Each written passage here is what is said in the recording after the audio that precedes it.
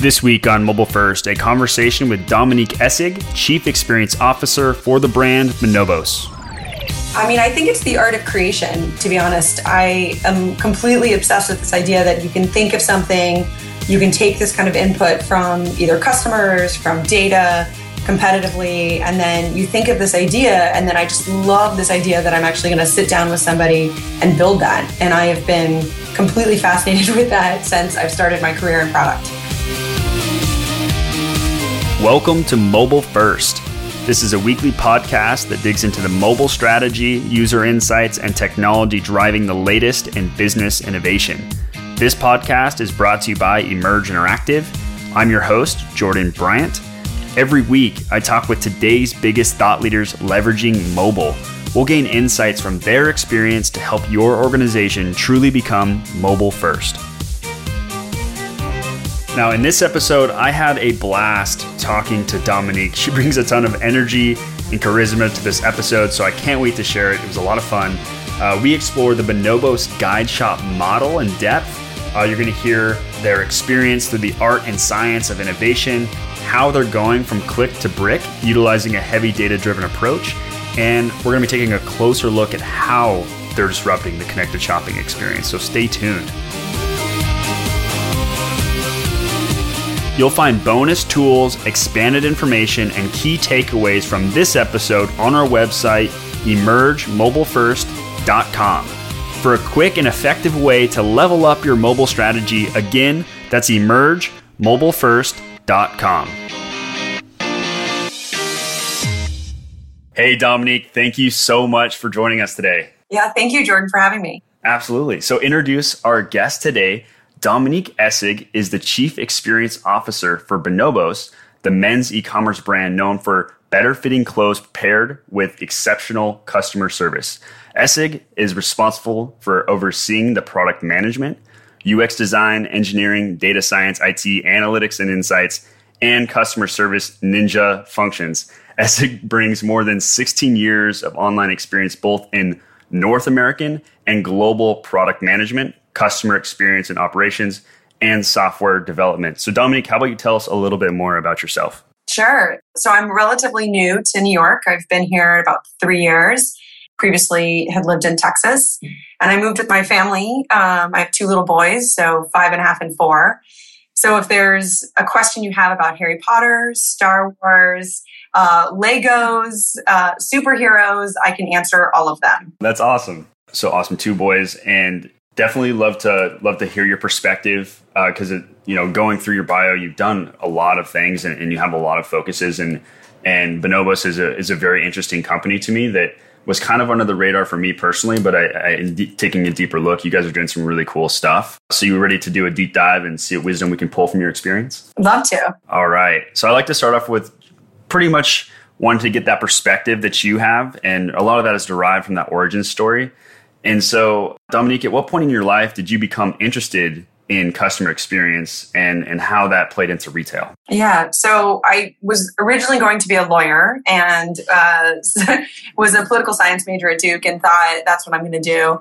When I graduated, I thought, well, why don't I wait and see if this is really what I'm kind of passionate about? Started working at some .coms, one in college and one right when I graduated. And that quickly went under. That was kind of the bubble burst in the early 2000s. And so then from there, I moved to Travelocity. And I think that was really the moment that I just started to absolutely fall in love with this profession and product management and thinking about customer experience and retail and e-commerce. And it just became an incredibly exciting problem statement for me to think about not only what do customers need, but what's also important for the business. And I just fell in love with this idea of the art and the science and the kind of the melding of that, and the idea that I could build really amazing products, although digital ones, but these amazing products for customers. And I found it to be a really fascinating and cool job. When you say the art and science of, can you maybe give an example of, from your perspective, what is that art component of it? And then how does that science component fit into that? Yeah, so I think to start with the science, that to me is a lot about the analytics. It's a lot about, the business case. What are you trying to move? What KPIs are you trying to impact? What does your business need you to accomplish? And then to me, the art of it was a couple of things. One, it's about capturing customer feedback, listening to what they have to say, whether through focus groups, through surveys, whatever it might be, and then still making sure that you're thinking about products that are also aesthetically pleasing, right, that represent your brand. So I think about that, the art, which is the kind of the creation component of what is this going to look like, how will it interact, and then this idea of the key science, the metrics that you're going to move. And to me, the two combinations of those coming together, I thought was just a really cool problem. Gotcha. Yeah. And some of the things that I think, that I'm seeing right now is bridging that gap between the art and that science for a lot of companies. And, because a lot of the art captivates us, right? It's to create this really cool digital initiative, really. But then how do we connect that to the business? How can we justify the investment into something like that? And what are those KPIs? So I can totally tell by now, or from just our very early conversation, that they're all about bridging that gap. So I'm interested to see some of these examples that you have, but before we get into that, out of these things that really inspire you, and, it sounds like the path to Travelocity and really discovering this art and science, what led you to become the chief experience officer at Bonobos? I think my career really started in the realm of product and product management. And that's really kind of how I cut my teeth in e-commerce. From there, I started picking up additional functions that were kind of focused and related. So then I started picking up user experience, UX design, visual design. All of those obviously are tightly integrated. And then from there, I ended up picking up additional responsibilities, customer service, insights and analytics, even engineering, data science. But if you think about it, they're all still focused on create great experiences. They're all very focused on the consumer, all that a slightly different kind of look at that problem statement, but they're still very, very micro-focused on that. And so I just started to pick up these areas of functions. And I think it's a great opportunity in this role to really make a difference on, how we can really impact customers day to day, and to kind of get into that mindset of my consumer. And what I loved about Bonobos was a couple different things. One was the shopping model. We've hinted a little bit about it, but this idea of obviously e-commerce, brick and mortar, the guide shops, which actually don't carry physical inventory. I found this combination of both e-commerce, kind of digital experience, plus the brick and mortar to be just a really cool problem that I felt like I could get very involved in and make a big difference. Two, I think, Bonobos has a great story around its brand and its product.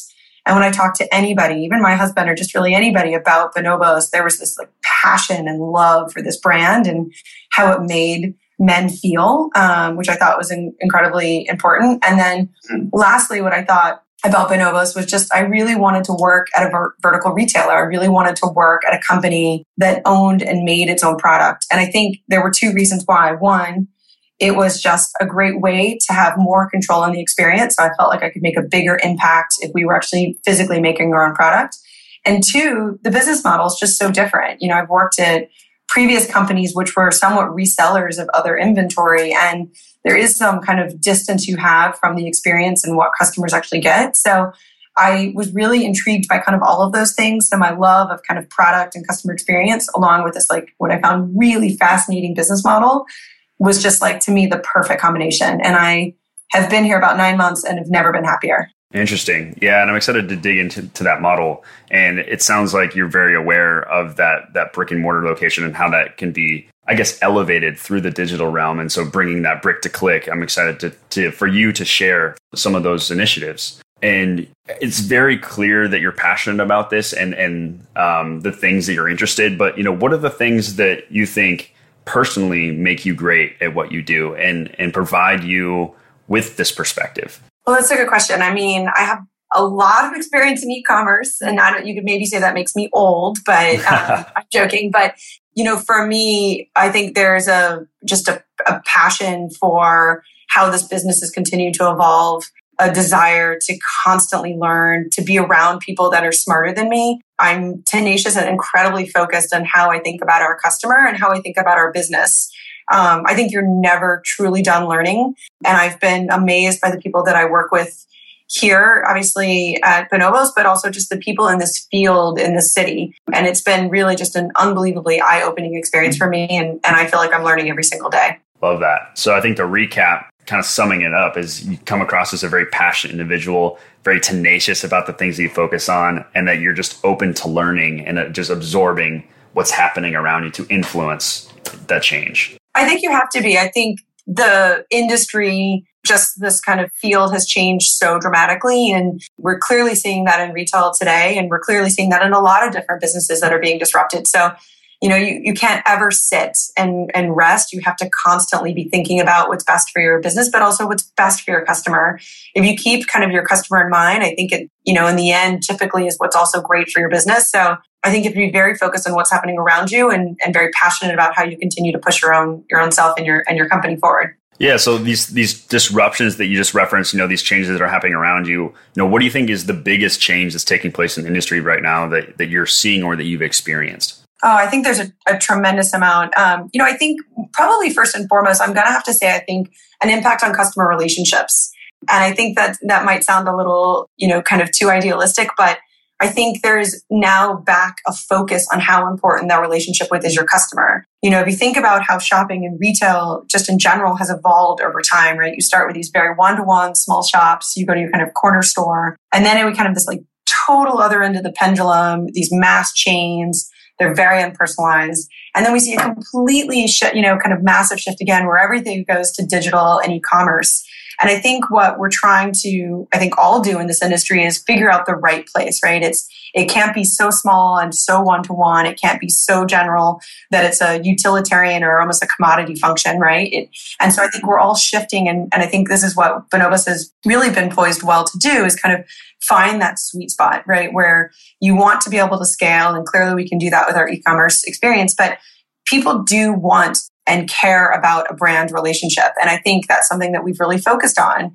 And so to me, it's this kind of really important mix of like focusing on the customer, but yet weaving together the different ways that they want to interact with you. And each customer is very, very different. What would you define as that sweet spot then? What are the components of it? And in what capacity are those components there to create that sweet spot? I guess for Bonobos even. Yeah, for Bonobos in particular, I think our guide shop is obviously a really unique model. So for those that don't know, we have roughly 22 guide shops around the country. And a guide shop, you could think of it very similar to kind of a typical store, but the customer comes in, they generally can make an appointment. So they have kind of a one-to-one experience with what we call a guide. You think of them as a stylist. They can try on any size and any color, but not necessarily any size in every color. And then once the customer finds the items that they like, once they kind of get fitted or styled, they make the purchase. And then those items are typically sent to them in kind of 1 to kind of what would be 3 days. And so it's a slightly different model than what obviously you walk into a typical brick and mortar store that we're not carrying physical inventory. But what customers, in particular our customer, who I can really talk a lot about, has loved is that idea that it's very personable. They have this connection with the guide. A lot of our guides develop long relationships and they really service these customers over many years. And I think what we've tried to do is how do we make that as efficient as possible? How do we bring what's happening in the guide shop back to obviously our database to understand what is valuable to customers? And how do we put technology in the store that really makes our guides and the relationships that are keeping with our customers valuable? And so we've talked a little bit about, we've launched a point of sale solution for our guides. They walk around with an iPad, and that really does help the shopping experience. Gotcha. Yeah, you covered a lot of stuff there. So I definitely want to dig into that a little bit deeper because I think that's a very disruptive thing that I haven't really seen that I think that we would love to learn more about, that guide shop. And so just to recap, right, you go in and you pretty much have that same in-person physical experience, but you're not buying anything in the store.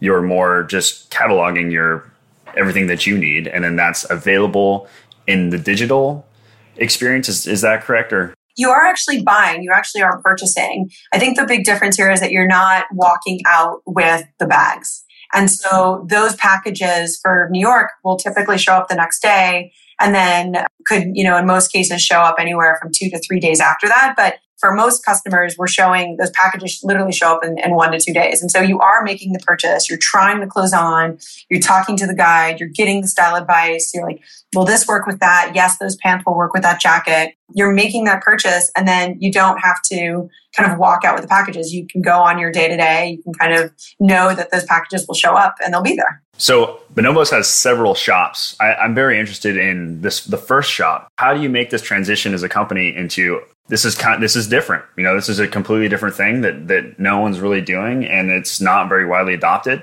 With this first shop, what sort of pushback did you get? What was the kind of transition that took place? Really, the discussions that took place of, hey, let's give this a shot, and here's why we should give this a shot. Yeah, I think the whole process was really an organic one, where what happened is that customers kept calling and reaching out and wanting to come in and try the product. And I think this is also what's so key, just to really understand what's important to your customer. And for our guy, that sense of trying things on, of feeling comfortable with the suit that they were going to buy or the pants or the tuxedo was incredibly important. So it organically came about where customers were walking in, trying on clothes, and then wanting those clothes to be sent to them. So I don't think there was a tremendous amount of should we do this, should we not. I think it was really our customers telling us that this was something that was incredibly important for them and was really easy for us to just kind of move into. And we now have 22 stores around the country. I guess what inspired this model though? Because, if a customer to say, hey, I want to come in and actually want to try on the clothes, kind of the typical mindset is, okay, let's start a brick and mortar and let's have inventory in the store. And, that's the typical model. But what inspired let's not go that full extent. Let's have this specific experience. And it's pretty much a minimalist approach when it comes to the investment into a location, but it really elevates the digital experience. And so I'm just curious, what were the conversations had that created this specific model? I think there's kind of two aspects to that, right?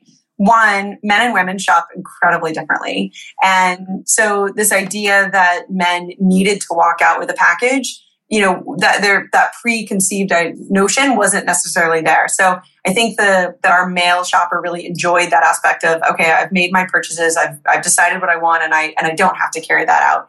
And then two, when we started to just think about the economics of the store and the footprint, we're able to capitalize more of our real estate to actually be more of the showroom for the customer. We can carry less inventory, which is actually just smarter from, kind of a book's perspective and being thoughtful about how we capitalize and think about our inventory. So we have more sitting in our warehouse that can go out to customers.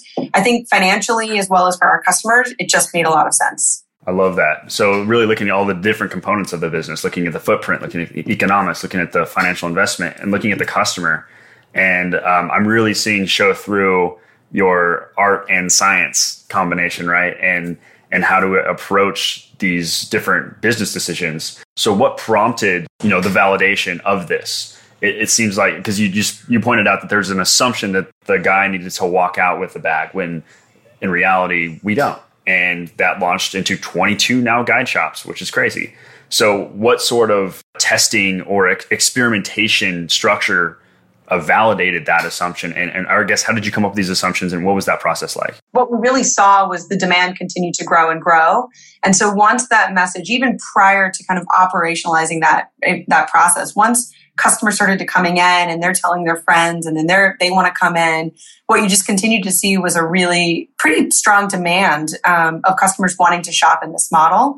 And then that started to think about, okay, well, we've got a store in our headquarters where customers can come in, but we should probably think about another market. And so continuing to pick strategic markets where our customer base has been just incredibly important. Not only, I think, for customers to feel comfortable buying and developing a relationship with Bonobos, but also just to really think about, brand and customer acquisition. And so guys come in, they get really, really happy with their purchases and their products, and then they shift to, tell their friends, and then their friends come in and then they tell their friends. And so the model has been just a great one where I think they've been able to establish a relationship with us, and they feel that relationship a little bit more deeper than just going online, because they can actually come in, feel the product, talk to the customer or talk to the guide, and feel a part of like, okay, I feel comfortable with what I'm purchasing. So I think to reiterate and put this maybe a linear path, you had this online experience and then you were getting customer feedback. I would love to come in and actually try this stuff on so that I know that it fits me to the level that I want it to. And from that feedback launched into, okay, now we need some sort of physical location. Let's figure that out. And then I think the step that I'm not quite clear on was this next step, then doing like some sort of focus group or questionnaire to a group of 100 people to figure out what the experience needed to be like in the physical, or what was that step like? I think that the goal was to make sure that we weren't just replicating what retail had been before. And so I think you have to, and the team really thought about, how do you break the mold of what currently exists today? So one, how do you keep it personable? How do you keep it to be somewhat like a destination? Our shops today have obviously a great design aesthetic, but there's also kind of a great sitting room. There's, beer and for the guys, it's not this kind of really pressure intense or I'm kind of wandering around this large store. And so it was how do you completely turn it on its head how retail is done today so that you make it engaging experience that you make guys. And that really started slow, right? So the first shop was clearly very different than the fifth one, which has evolved obviously to the 20th and so forth. So I think it was a slow evolution of what can be different and what matters to customers, and then continuing to refine that over time. And I think, as we continue to roll out guide shops, we'll continue to push the boundaries of what really relates to guys and how do we make sure that they're comfortable in their shopping experience. Yeah, I love that, especially from, an entrepreneurial perspective and a lean method approach. It's understanding what those components are. That's what you guys did. You pretty much laid out, here are all the components necessary for the experience that needs to be performed, but then being very unbiased in how those fit together. Because the typical way to do it is to have that brick and mortar, just physical location, but you are more focused on that customer feedback and what those given components needed to be, and then went from there, which is cool, and which caused this very disruptive, innovative experience that you can't really think of if you're thinking of in the general terms. It's more of just looking at the individual components and those fit together to form this unique thing. 100%. I think that's why it's so important to really think about, to understand your customer and understand where you want to go. It's easy to some extent to just replicate what's been done before. It's obviously incredibly hard to think about making it innovative and new. And, that clearly will be kind of my challenge and our team's challenge over the next couple of years, which is how do we continue to change the way people think about shopping? And for our guy, how do we continue to make that as great as possible? And, I think it was pretty phenomenal to embrace what was different about retail and push the boundaries there. So did you receive any pushback from the customer or even the leadership team when that first guide shop was established or the first couple guide shops were established? No, I think there was actually a great way to really a great focus on let's test into this. And I think that's the beautiful also kind of aspect of our model, which is that we typically have small footprints or small stores. And so for our first couple of stores, there wasn't a tremendous amount of capital investment initially. It was let's test this and see what really works and continue to refine over and over to make it what it is today. And I think we'll continue to push those boundaries. How have you seen this guide shop initiative impact the growth of the business? Is it causing the hockey stick, or is it pretty steady? Or I guess what is the impact that you've seen it make? Yeah, that to me has been incredible. I think it's been really, I'll say, yes, definitely more the trajectory of the hockey stick, but it's been impactful in a couple different ways. One, overall, it's a great way to think about customer acquisition. We do get a good percentage of our customers who are making appointments, but there's also a really healthy percentage of customers who are just walking in. And so there's just the natural foot traffic that happens where people start to become, oh, what is this brand? Let me walk in here. So one, I think it's been very valuable for customer acquisition. Two, I also think it's been incredibly important as we look at kind of the segments and the customers that we've acquired. And there are differences between the customers that we acquire in a guide shop versus online. And so it's been a great way to think about how we can continue to push the financial aspects of our business, not to get into too much detail, but it's, a very, very healthy business for us that we will continue to grow and push into. And three, I think having the guide shop also just really overall helps our e-commerce presence. So whether customers start in a guide shop or start in e-commerce and then flip to the other channel, it's been really, really important in growing the overall business. So for us, it's really been the water kind of rising overall. We've not really had to see this kind of play off of one channel versus the other. And in fact, I really want customers to be multi-channel because it's a healthier business for Bonobos. You'd mentioned earlier, with the guide shop, there's also these technologies that are supplementing that. They're helping improve that experience. Can you maybe talk to some of the technologies used and maybe the point of sale is that big one, but then also kind of broader some of those technologies?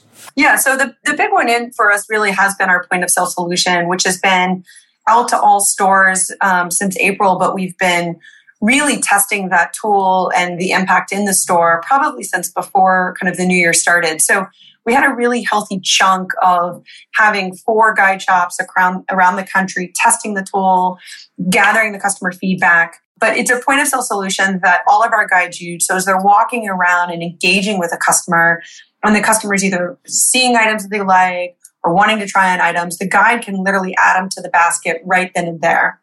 And then as the customer is deciding what they want to purchase, they can complete the transaction. So it's still really personable because the guide and the customer are walking around the store. They no longer have to go behind the counter to make the transaction. It happens right on the iPad, and it becomes a really organic process. And we've seen great feedback in every single way. One, financially, what it's done for our business, and also two, just how much it's really made the life of the guides much easier. Can you maybe expand on both of those points? How it's made the impact financially, but then also just the guides experience? Yeah, so I'll start with the guides experience. So as I said, we did a tremendous amount of kind of beta testing where we had 4 stores that were using the tool. And what we really focused on was making sure that we had a ton of customer feedback from the guides, understanding what was working, what was not. And what we took them from was using kind of a computer, kind of a laptop walking around the store to the iPad. And what they found and all of the feedback, both for customers and guides that we've received, is that it really took this kind of device that was physically between the customer and the guide away, and it made it a much more organic experience. So overall, both customer and guide feedback was incredibly, incredibly positive. And then on the financial side, as I said, because we were doing beta testing between the 4 stores and the rest of the kind of stores that were not using the point of sale, what we just saw was really significant increases and some pretty key metrics, conversion, AOV, UPT. And so, unfortunately, that's all I can really sell since we're privately held, but it was just a great way to look at the kind of scorecard before and after and understand the impact to the business. As you describe this, I mean, the experience that I can personally relate to that is very familiar is just like going to the Apple store, right? Where you get all these Apple geniuses walking around with their iPads helping you and can make the purchase right on the spot. Exactly. Yeah, really relatable. Very cool. And so you're not standing in line, you're not holding your packages, right? It just becomes a very organic experience. If anything, we joke sometimes the customer doesn't quite know it's done. And then we're like, oh no, you're all set. You're completely done because everything is done electronically. And so they get an email right away. They can track their package and, they walk out feeling really, really happy about the experience. So then is this more of a one-to-one, or are there that you have to schedule an appointment to go in and have that really personal representative? Or is it something where there's like a given amount of guides there and you can walk in and do that? I guess, is there kind of a restraint to the experience that you can own it, or what does that look like? Yeah, no, that's a great question. Right now, we've yet to see that. And customers can do either. So you can make an appointment and do a one-to-one, either 30 minutes to an hour. We also have our groom shop. And so what we'll find is that whole kind of wedding parties will come in and all the guys, kind of the groom and his groomsmen will get all of their tuxes, get all their suits. And so you can make it a really fun kind of experience where you're either doing it with a spouse or a significant other, or you can just walk in and a guide can help you as well. And we just go through that process pretty seamlessly, capture your email address. We start the process where we're making the transaction, and pretty quickly, with very minimal kind of inputs, we can take that order for you, and it all just happens very seamlessly. I will say I don't think customers are waiting 30 minutes. I think we try and really be focused and thoughtful about how we staff, and we want to make sure it's a great experience. The moment that somebody decides to walk by your store and walk into your store is a moment you have to capture on. So, our guide shop team is pretty incredible about making sure that we staff, and we obviously watch, like any retail store. And this is where, being very traditional, we're watching kind of foot traffic. We're understanding kind of when people are coming in, weekends, nights. And so we just make sure to staff appropriately. You clearly will get a dedicated experience if you make an appointment prior, but there's huge value to the walk-in. And it's incredibly important that we make sure that those potential customers feel just as valuable. And in your bio, I was talking about some of these ninja marketing, customer service ninjas functions. Yeah, I'm curious. When talking even and referencing that science component, what are some of these KPIs that you're focusing on that are a little bit outside of the norm because of the way you're interacting with the customer? It's different. So I think that there's maybe some other sort of ninja style KPIs or things that you're measuring. I'm curious, does that kind of play into this experience, or are they pretty standard KPIs? I think that, most businesses are looking at key metrics to understand, what is happening in their business. So even as it relates to our ninjas, for those that don't know, our customer service team, they're called ninjas internally. We want to make sure that we're looking at what are the number of, issues we're resolving within an hour. What is our call count? What are our chat conversion rates? So we're looking at standard metrics, but I will say that we're not really shying away from the idea of putting that phone number out there or reaching out to customers. We've been very aggressive in testing proactive chat. We try and make it as easy as possible for our customers to reach out to us and have a connection. And so I think that's where you don't really want to shy away from the contact. What you really want to focus on is resolving the issues and why people are contacting you. And what we find is actually a pretty large chunk of our customers will actually contact a Ninja, typically through chat.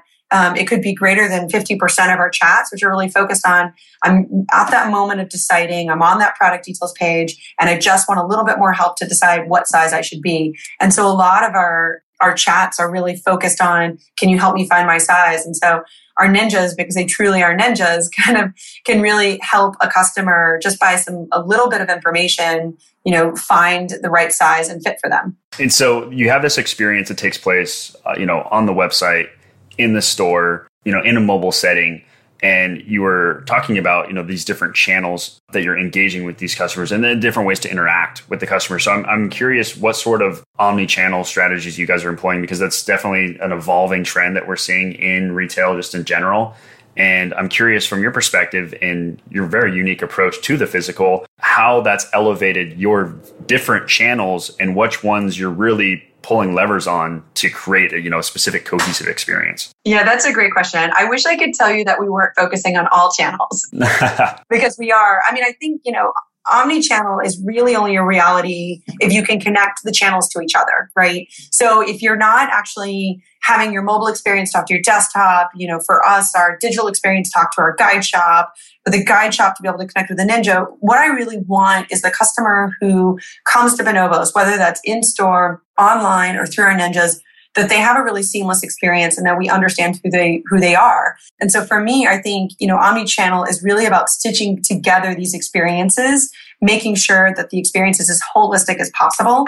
The guide shop technology for us was an incredible way to make sure that we had a better sense of what was happening in store, and then we could bring that forward into the digital experience. It's just as important to bring kind of what we know about our customers into the Ninja channel. We've been doing a tremendous amount around segmentation. And so regardless of how you decide to come to Bonobos, I need to understand who you are, who is Jordan, how is he shopping, and how do I make sure that experience is as relevant as possible? If I interact with Bonobos, right, can you give me maybe a journey example of how I would go from one to the other and how you're mindfully taking into consideration this narrative and how that might be experienced from one to the other? Yeah, so I'll give you one scenario where a customer might start in guide shop. So a customer who's perhaps heard about Bonobos from a friend. So I'm going to say, Jordan, you've just heard about Bonobos from your friend. He's told you how amazing these pants are, that you can't live without them. So you decide to make that appointment and you go into the guide shop.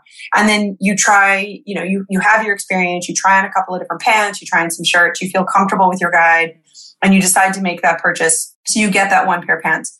You're incredibly happy. But now you feel pretty confident. Okay, well, I've figured out what size and fit I am. Not only do I know my size, I know my fit. We offer multiple fits.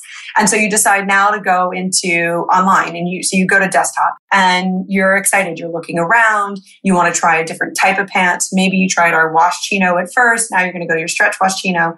And so that is pretty seamless and happens pretty often where customers may start on one channel. They merge to another channel. You find a couple of products. You decide to buy those. It's important for us to understand, what have you purchased before? What are you interested in? How does that play in with your digital experience? And also, how does that play into your marketing experience? I no longer, if you're looking at pants over pants over pants, I want to make sure that I'm sending you relevant emails. I want to show you pants or other items that you might like. Or perhaps I'll take a chance and also show you items where I can complete the look. And so to me, whether you're starting in the guide shop, whether you're starting online, if you reach out to our ninjas, to me, I have to make that as seamless as possible, and even through to the customer communication that I'm going to send you. Yeah, it's very clear, how to utilize that you have a very good grasp of how to utilize these channels and to create that personal context, because that's absolutely where things are shifting. And with these awesome initiatives that you guys have in place, and that you're very intuitive with where things are going, is there anything that you're seeing as kind of a pain point for I guess maybe your organization or maybe just the industry in general that even though it's like, hey, we see all these moving things and we know what we need to do, what is that rub, I guess, that's making it hard for you to transition or for these just the industry to transition to do these things? Because it's obvious that this stuff is necessary. Besides the fact that I think we can't do it all at the same time. Right. I mean, I think that one of the biggest pain points by far is the fact that the industry is moving fast, right? And so I think we have a model that is incredibly relevant to our customers and really does resonate with them.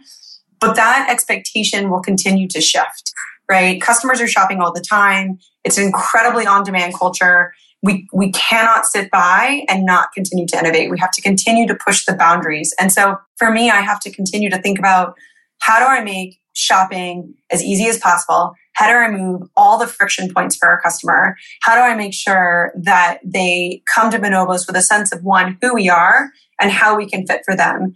And that's a challenge that we'll continue to think about and focus on. And so to give you maybe a micro example, we offer 5 different fits. And it's incredibly important that our guy can come to the Bonobos website and can figure out what fit he is. Now, he can do that today. He can go into the guide shop and understand that. He can contact a Ninja. And just by giving a little bit of information, our Ninja can pretty accurately put you in the right fit. But for the customer who's just online and just looking at the digital experience, I have to make fit come to life. I have to make that as easy as possible and as seamless as possible, that our guy can immediately know, oh, you know what, I'm going to be a tailored or I'm a slim. And so that's maybe one little small micro example of how we have to continue to think about what our customer needs and continue to focus there. So what sort of activities are you doing on a consistent basis to identify that as a friction point and identify these friction points? Yeah, so there's a ton of stuff. I mean, obviously at a macro level, we look at the funnel, right? So I'm constantly thinking about, what are all the steps in the funnel, from homepage to discovery to the product details to checkout? We've been micro-focused really on the product details page. And the reason why we've been doing that is because, one, it's that moment of decision. It's incredibly important that the customer's like, yes, I'm going to buy this, or no, I'm not. And also a lot of the reasons why people return products, particularly in retail, is because they didn't have enough context or information, at the time of that decision. So we've been very focused on that particular moment in the life cycle. We've been adding features like Zoom. We've been adding features like color swatches, which is really allowing customers to understand and see, to a very great detail, the shirts or our products. We've been adding recommendations and testing very different algorithms to understand what resonates with our guy. Is it something around what other customers purchased? Is it more shop the look? And so there's been a tremendous amount of focus at that page, even as simple as, how do people pick size and colors? What is that process? What does that UX look like? And so we've been very, very focused on that experience, because I think that's a really important unlock for, allowing customers to kind of move through the kind of the process, move through the funnel as easy as possible. I would say, that's a pretty common, I guess, approach to doing that. But I think the thing that probably differentiates you guys is the frequency at which you're doing that. So, these activities that you are doing to really identify, these points of friction, how frequently are you doing these activities, and are they a focus, or you're, making these initiatives? What does that frequency look like? Yeah, there's been a heavy focus on it, and the data points and the way that we've been capturing has been numerous. So one, clearly we're looking at the analytics every day. We're understanding those analytics across different acquisition channels and really also across different segments. To me, it's important to understand, what is my top 20% of my customers doing, and how does that differ from the rest of my customers? We've been also really trying to ask customers more and more. So besides doing a tremendous amount of user testing, we're doing a lot of on-site polls. We're asking customers at that moment of decision, why did you not add to the cart? What other information would be valuable to you? So it's been a tremendous amount of both qualitative and quantitative data. And it's been a heavy focus for us for the past couple of months. And there's probably a handful of things that aren't right for the customer experience today, and we're really attacking them kind of one by one. So how often do you go through that whole feedback loop, though, of building something and then measuring the data, learning from it, and then building that second iteration? What's that iteration cycle typically look like? It doesn't stop at all. So I would say it's an ongoing experience. I don't think, clearly it wouldn't be smart to focus on the product details page for the next 5 years. So that is a moment in time. But the kind of iteration and focus on that particular page is daily, if not weekly, right? Constantly looking at feedback, obviously waiting for feedback to aggregate to a level that is significant. But then we'll have a heavy focus on this particular moment in time, and then we'll switch to the next one, right? We'll go to maybe the homepage or our category pages. And we're also doing, as you can imagine, some of them in parallel. When you think about kind of the product life cycle, really there's a tremendous amount of analysis and feedback that's happening in other parts of the funnel. We just happen to be aggressively actioning this particular one at the time. I see. So it would be like on a weekly basis on something that you're aggressively focusing on? Yeah, constantly. And we don't have a set release cycle. We release all the time. And so for us, kind of last quarter and this quarter, we've been heavily focused at those moments of time. And we'll continue to probably focus for the next couple of months. And then we'll probably think, okay, what's the next pain point for customers? How do we continue to evolve and address that? But as it relates to thinking about kind of customer insights, we have a weekly hour-and-a-half meeting where we're diving deep to what customers are telling us, whether that's polling data, user experience data, survey data, brand awareness. There's kind of a weekly meeting where we really dive deep into what customers are saying. I love that. So yeah, it's the frequency is that weekly meeting, and you have that one given focus. Obviously, you're considering all the different things that play into it, the experience, but then every couple months, maybe shifting focus. And so that very agile approach, build, measure, learn, I think that's totally what allows you guys to be that quick moving, innovative experience. 100%. And I think, the last thing I'll say is that we're just in the process of, we do a lot of customer feedback, but we actually don't have like a voice of customer tool on our site. And so, I'm pretty excited of putting that on our site and capturing feedback. I think it continues to supersize, the kind of focus on customer insights. But it's a constant process. We're constantly evaluating and continuing to think about how we make it better and better. So it sounds like even these kind of the frequency of this is determined by the amount of data you're able to aggregate over any amount of time. Maybe it's less than a week because you got 100,000 reviews about one specific thing that needs to be changed. Like that's the obvious tweak. But then something might take a little bit longer.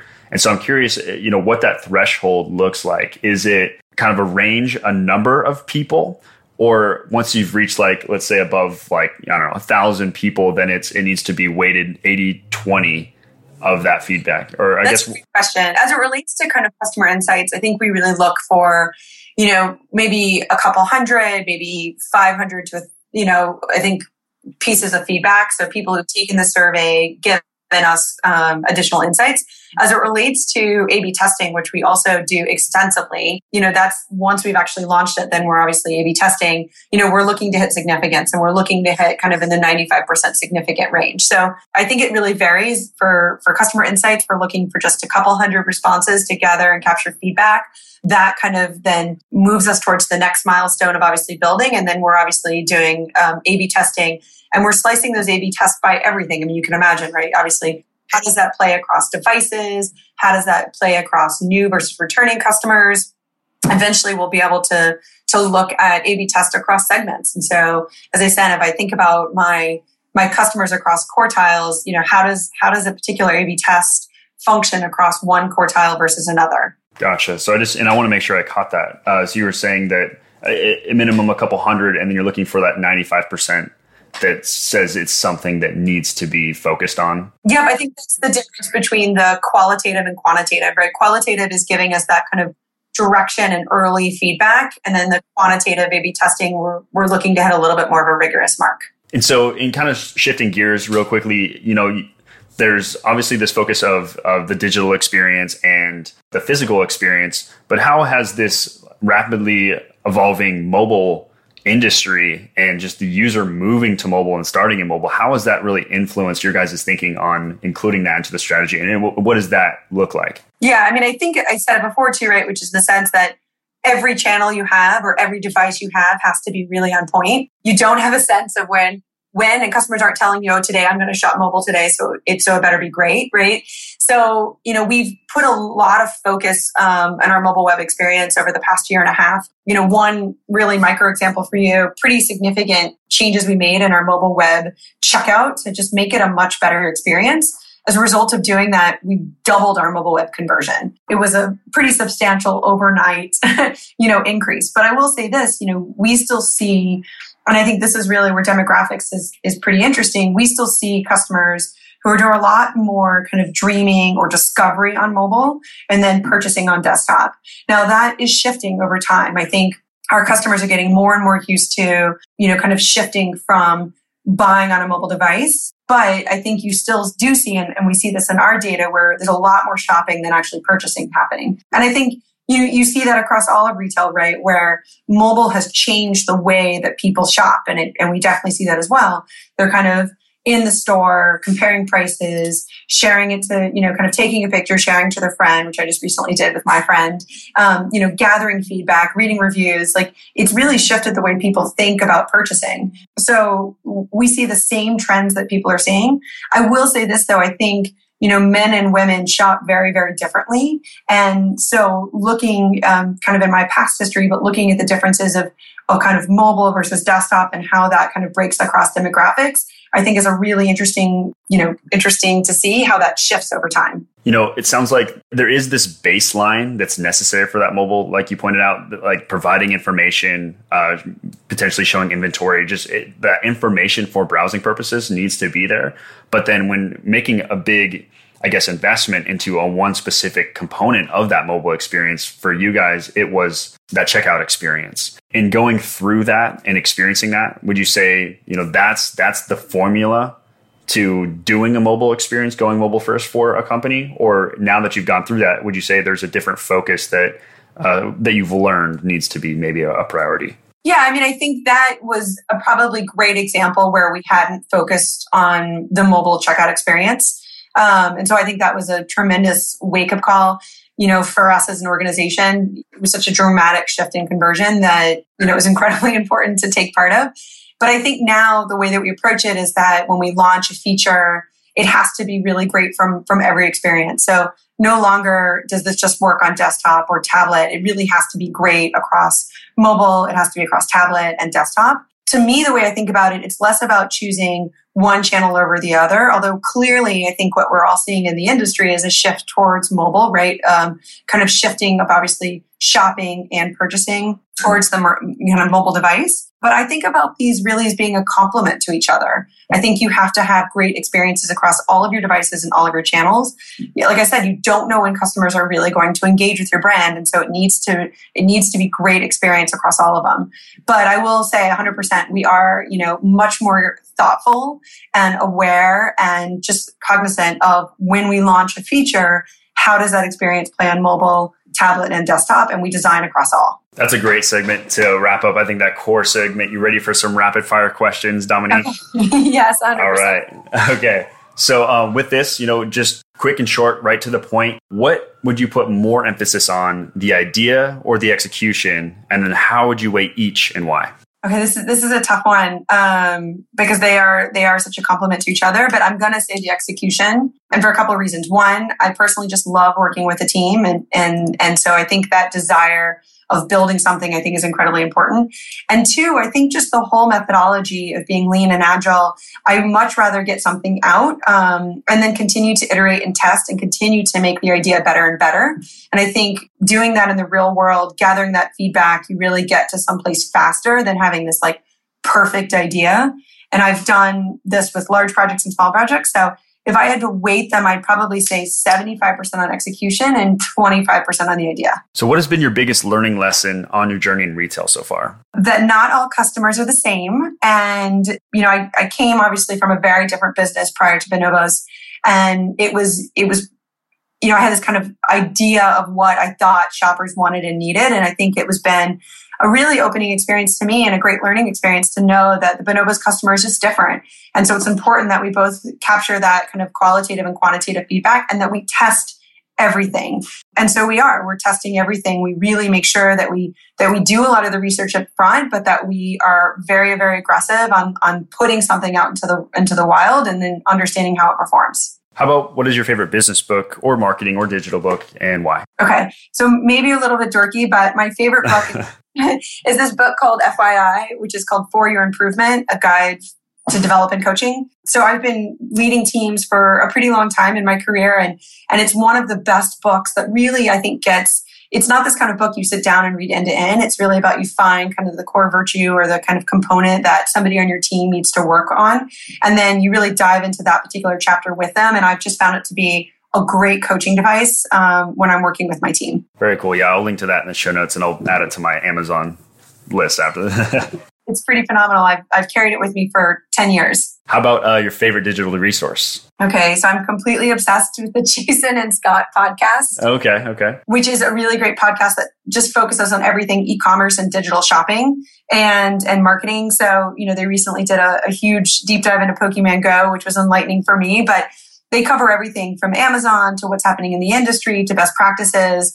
It comes out weekly and it's a must-have for me, and I share it with every single person in my company. And lastly, what is your favorite mobile app and why? So I had kind of two. The first would be the Apple Podcast app. I know it's kind of dorky, but I just love podcasts and I find it a great way to focus on kind of what's happening in my industry, but also just to listen to different books or different things that are happening. So it's a great time on my commute to just kind of focus on what's happening in the world. And then second, I would say the Starbucks app. I think they've just done an incredible job on getting to the mindset of the consumer. I admire it not only because it makes my life easy, but I think just their focus on the consumer, from the ease of payments to reloading to your card to mobile ordering. I think it's just one of the best apps out there. And then what's the coolest thing you're working on right now that you want everyone to know? So it's probably a little bit more behind the scenes, but at Bonobos, we've just recently implemented a new business intelligence tool. We're in the process of really diving deep into segments and understanding more about our customers. And so I think to me, it's just about really getting even more into the mindset of what's happening with our customers. What are they doing? What are they purchasing? What are these cohorts doing? So I think we've only begun to scrape the surface of what our data can tell us. I think there's so much more for us to do. And my goal is to take all of that kind of implicit information and explicitly drive better experiences for our customers. So I'm pretty excited about that. The second thing I would say is we've been testing a tremendous amount of recommendation algorithms. We have a new one out there that's a little bit more curated and more of kind of a shop the look. And it's been so far, been really resonating with our customers. And so it kind of continues to reinforce the hypothesis of what I think our guy needs and how we can continue to innovate on that in the next couple of years. And so, Dominique, if our audience want to get in touch with you to learn more, to connect, what's the best way to reach you? Sure, I can be reached at DOM, D-O-M, at bonobos.com. All right, check out bonobos.com. Dominique, thank you so much for the lesson today. It was a pleasure to chat with you. Yeah, thank you so much, Jordan. It was great.